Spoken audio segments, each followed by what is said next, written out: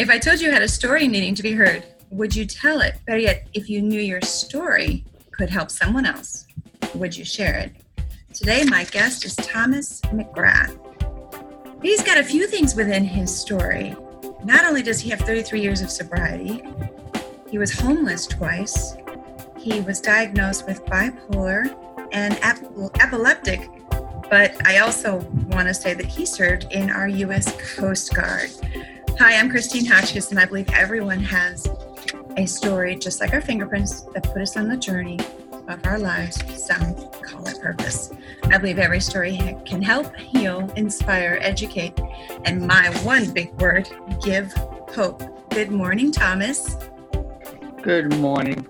And you're in Mississippi. That's correct. You have a little bit of you probably don't think you have an accent, but anyone that's where I'm at. I'm originally from North Central New Hampshire. Okay, that's where it comes from. Now you said it, and now I hear it more clear. First off, I want to say thank you for serving in the U.S. Coast Guard. We just talked a little bit about it off of the recording here, and I wasn't familiar with what the Coast Guard does. So share with us, our listeners, what actually the Coast Guard is. Well, when I was in the Coast Guard, we were essentially a customs, search and rescue, and maritime safety service. But in case of time of war, the Coast Guard can be transferred, or certain units of it can be transferred into the Navy.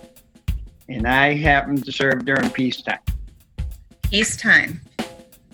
So for those of us who are kind of young, what is peacetime? Peacetime was defined as from a period of time in 1976 into 1990, where there was no declared conflicts. Okay, that makes sense. And originally in the Coast Guard, I was what they call a seaman. I worked on the decks on a law enforcement cutter. Then I became a health service technician. And you did this in for which years? I was in for almost 13 years. Okay. And you have a couple of different things that are about your story and your journey of your life. I believe some have multiple, as I have learned, and then there are some people who have just that one significant one that has changed their life forever, that puts them where they're at today. You had mentioned you have 33 years of sobriety. Congratulations. Yes, ma'am. Thank you.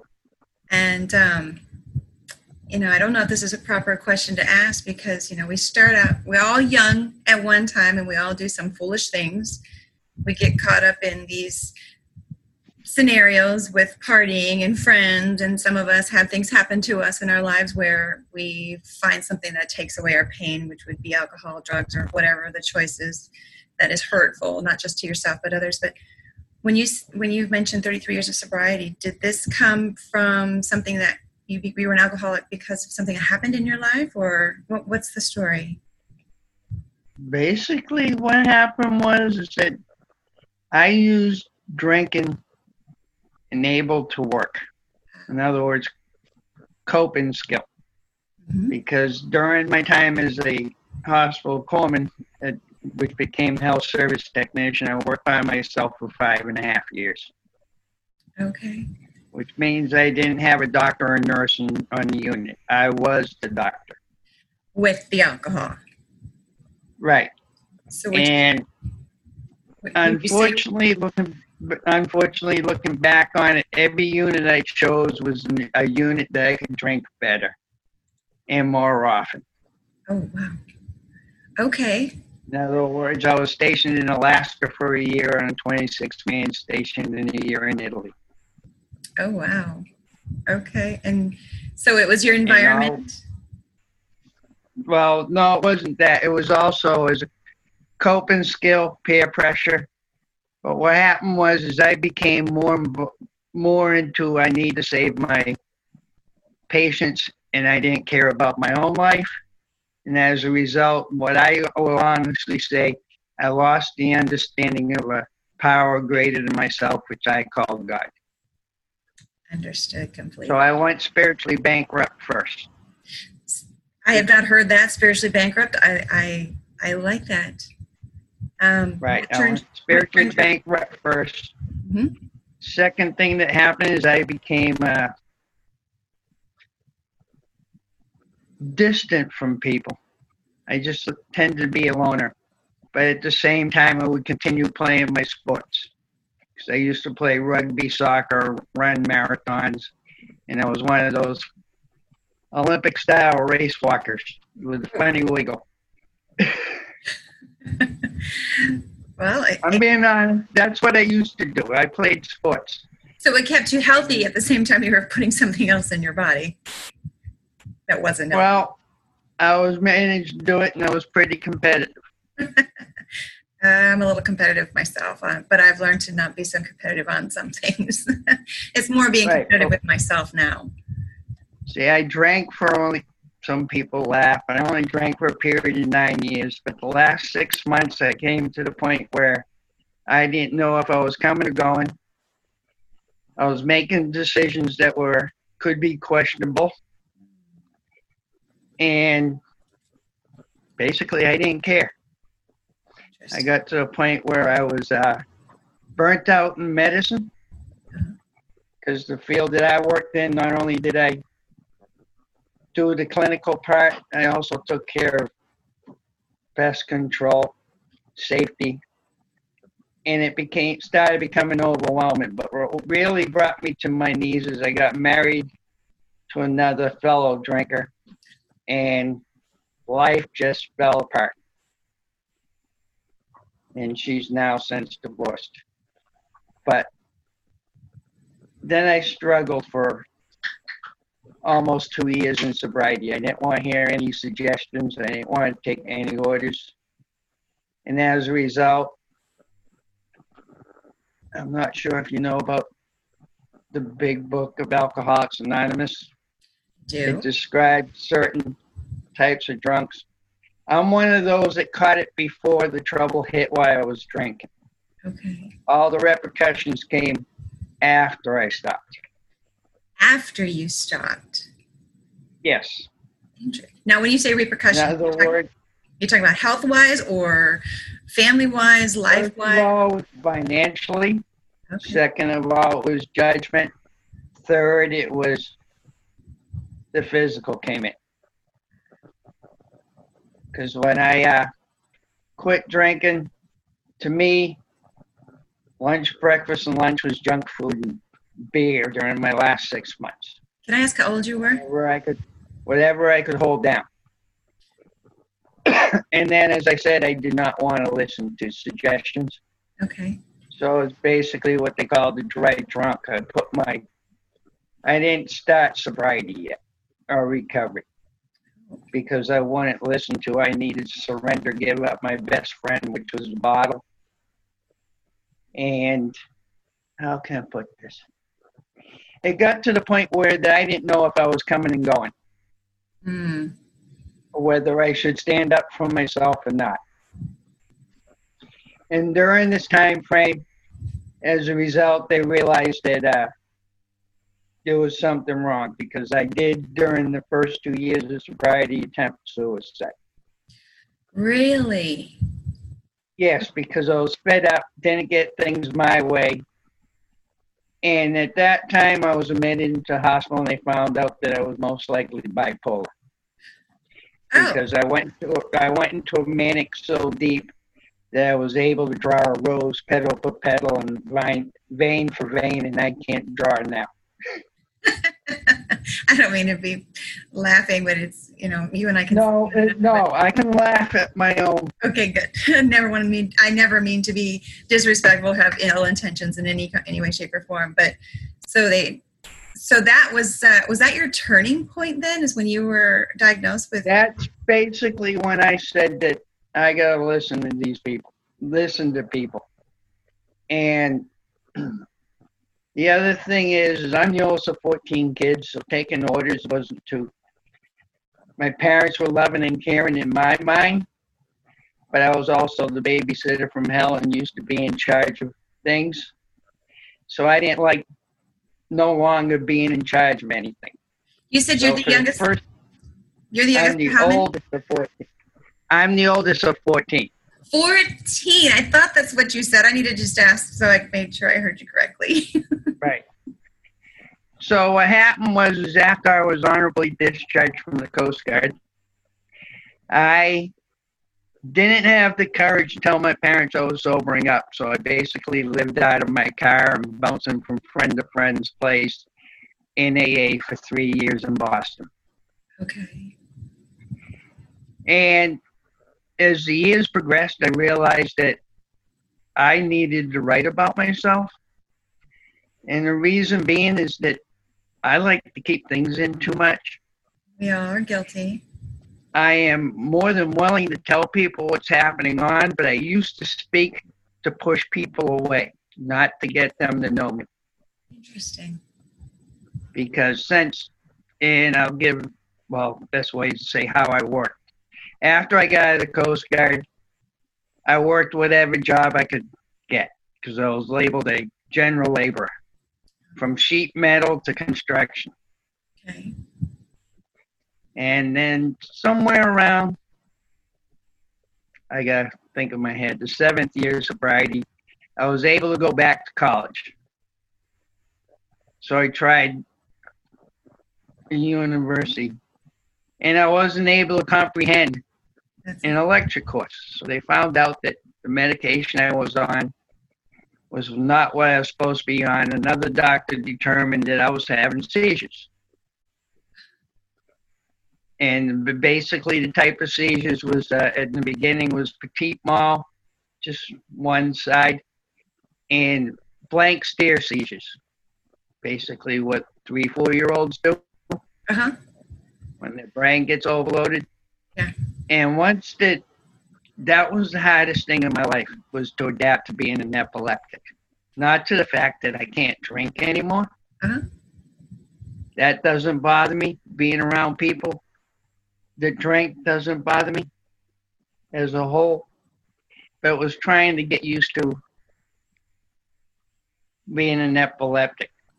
Well, somewhere along the line, 20 years ago, I did get divorced and had a real nice friend in my life. We never got married, but I became a first-time dad of twins. Wow. One of each. And they were my angels. They're the ones that brought me up even further, to the point where I decided to go back to school again. And I ended up going for a building construction degree. Wow. Then ended up working for AmeriCorps and Habitat for Humanity. Wow. And then reaching out to help others help themselves up got me even to the point where the seizures came back. I was down here in Mississippi after Hurricane Katrina. And it lasted for 3.5 years before I decided I had to go homeless again. You had to go homeless again. Now you have a family. Right, because we weren't together. The children and their mother were in North Carolina. I was in Mississippi. Okay. And as a result, the best thing I did after I was told I couldn't find a job wasn't because of seizures, it's because of the seizure medications I was on. I ended up, as I said, homeless. And during that period, as compared to the first time, I didn't have a vehicle. So walking around, taking the buses. And when I did get help, I ended up in a shelter in Pensacola, Florida. And while I was there, life started changing because it was a church-based shelter. And that's what I needed. I needed to get structure back in my life. And the only thing I didn't like during that period of time was that the income I had, 2/3 of it was what I owed for child support. So during the whole time, my second time being homeless, I preferred to pay the child support than helping myself.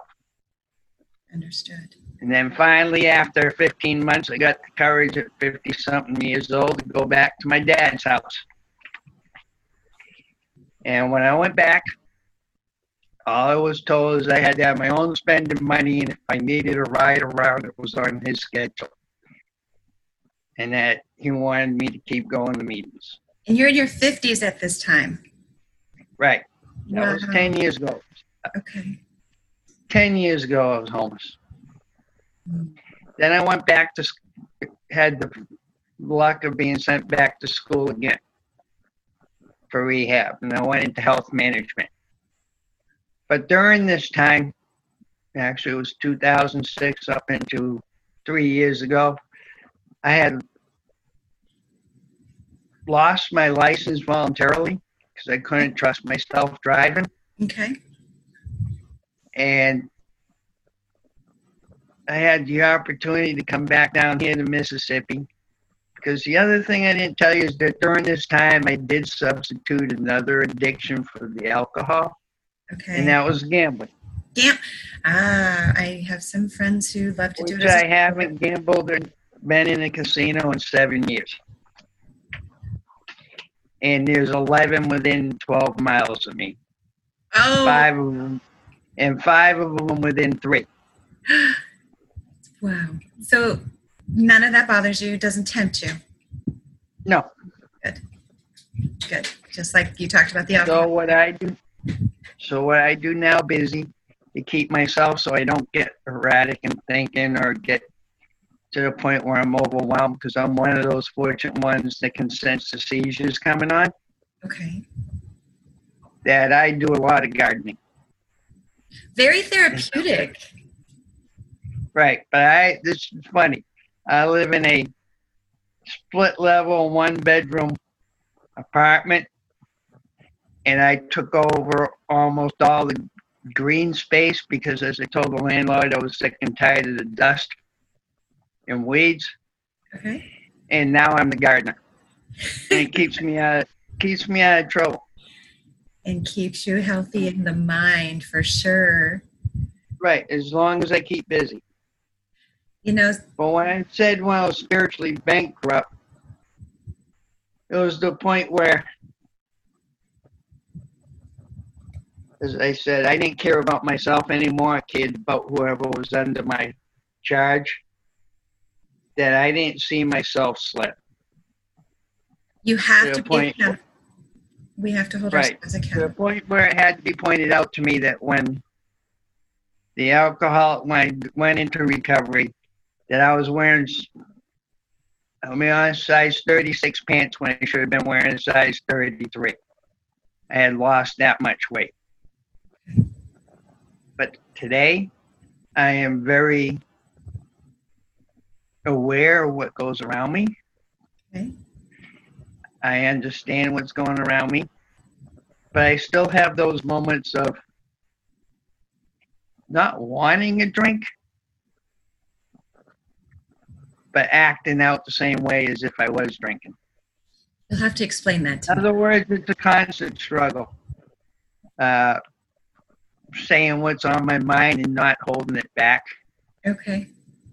I have a problem that whatever comes first comes out. In other words, that was from how I was brought up. You say whatever's on your mind, and then you step away, and then you go back and apologize if you're wrong. And that's what I incorporated in my life. Can I tell you it's okay for us to be wrong? I don't know where we learned to you said a few different things, embarrassment, shame, being like we did something that we don't want anyone else to know, so we just do not say it, just kind of hide it under the rug. Shame, I don't know why we have such a problem with it. If we recognize what the problem is, and as you have mentioned on several different occasions in our conversation, you acknowledge a lot of things that surround you now, and you know what your limitations and what temptations not to be around. Right. Wow. So you are spiritually full now, not spiritually bankrupt? No, I'm still on that spiritual journey where I still question things at times. I think we all do. But to me, the hardest thing's been just living in today. And that is and exactly not looking. For instance, living in today, I'm already planning to the end of August because I found out that my son is getting married at the end of August, and there was a period of time I didn't see him, my son or daughter, for 11 years. Oh, wow. That's a long time. Difference between me and their So, mother. so you've made But amends? now that, yes, actually my son understands better than my daughter, but both of them being 21, I can understand that. Yeah. So I'm just looking ahead because where I'm at, to me, I really don't need a vehicle. There's a city bus. I could walk. I got friends to help. But at the same time, well, what's going on today is I'm saying, okay, how can I save up the money? I'm projecting, but what I've learned is that I can't expect an outcome. Well, we can only... Every time I do that, I set myself up for a fall. That's where we need to write down the goals, the expectations of ourselves, not of other people, and achieve them. That's all you can do. We're not going to be saved, and we're not going to have these things just appear because we want them to appear, because that's the way we want it to be. As you mentioned earlier, you didn't like certain things that didn't go your way, as you found out the long way and the hard way, that you just kind of have to figure out that that's not always the case. You're not always going to get what you want. Right. And when you asked earlier about where did I think that I drank too much and started bringing me to the knees, was that 5 friends of mine were on a helicopter and it went down. I am so sorry. And I remember being hungover enough and drinking that I couldn't go to the memorial or watch the service from a hill above it. And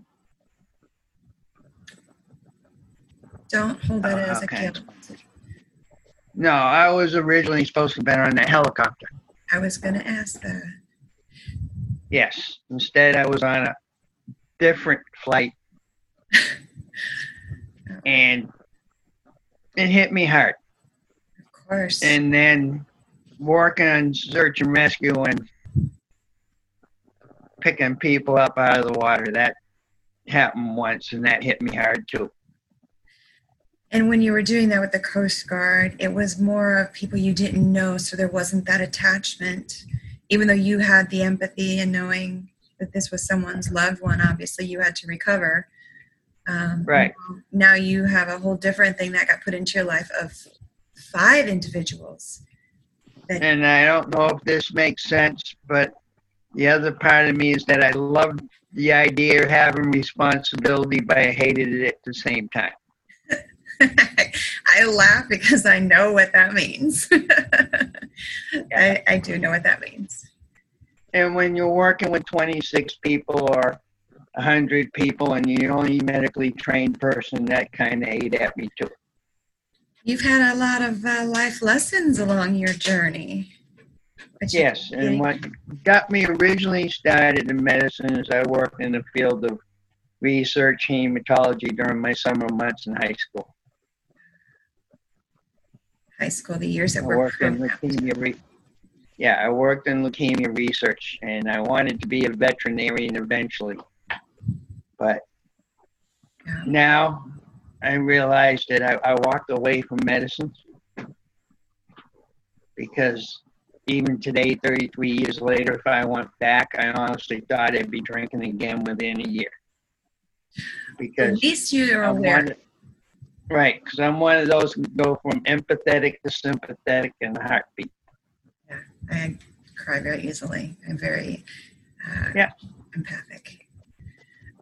My last question for you, with all that you have shared, a lot of stuff you have been through for certain, and you're still sitting here through it all, through the tragedies, through your own trials, through your health. My final question is, what message do you want to leave our listeners based on either your journey of your walk of life or just about life in general?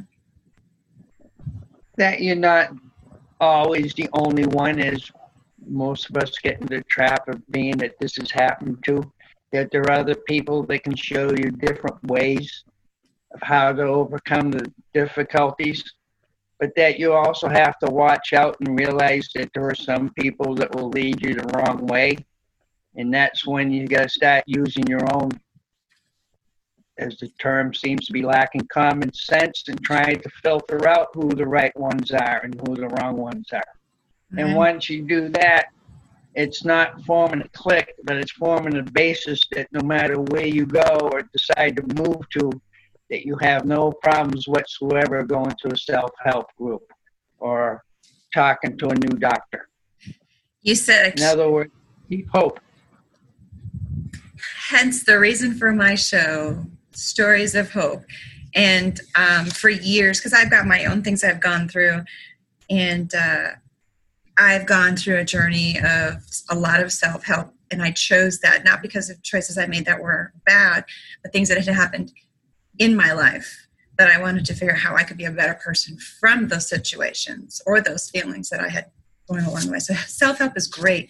And to say that you need help is always a first step to healing in anything in our lives, as you've already mentioned on several different occasions. So thank you for that message. And thank you, Thomas, for sharing your journey of your story that puts you through a lot of hills and valleys. Yeah. All right. And thank there you. Always is. What's that? There always will be pits and valleys and hills to cover. The things that we're not told until we get a little bit older to have gone through a few of our own. And then we become those wise individuals that we want to share that with our younger folks, but then they've got to go through their own too, right? Because they're not going to believe someone else if they haven't walked through it themselves. Wonderful. Thank you again for sharing your story to help, to heal, to inspire, and of course, you've said it a few times, give hope.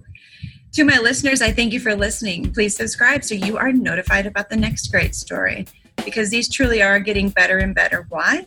Because they're your stories, unedited. We're not celebrities. We may not write a book. We may not even be on the cover of a magazine, but our stories are important to help someone else one day at a time. If you'd like to share your story, know someone who wants to share their story, you can also be anonymous. You don't have to have your name attached to a story to help yourself or to help someone else. And if you want to be a sponsor, also, you can email me to the address of Christine with a CH at storiesofhope.com, and that's stories with a Y. Until next time, everyone, I wish you well, and you take care.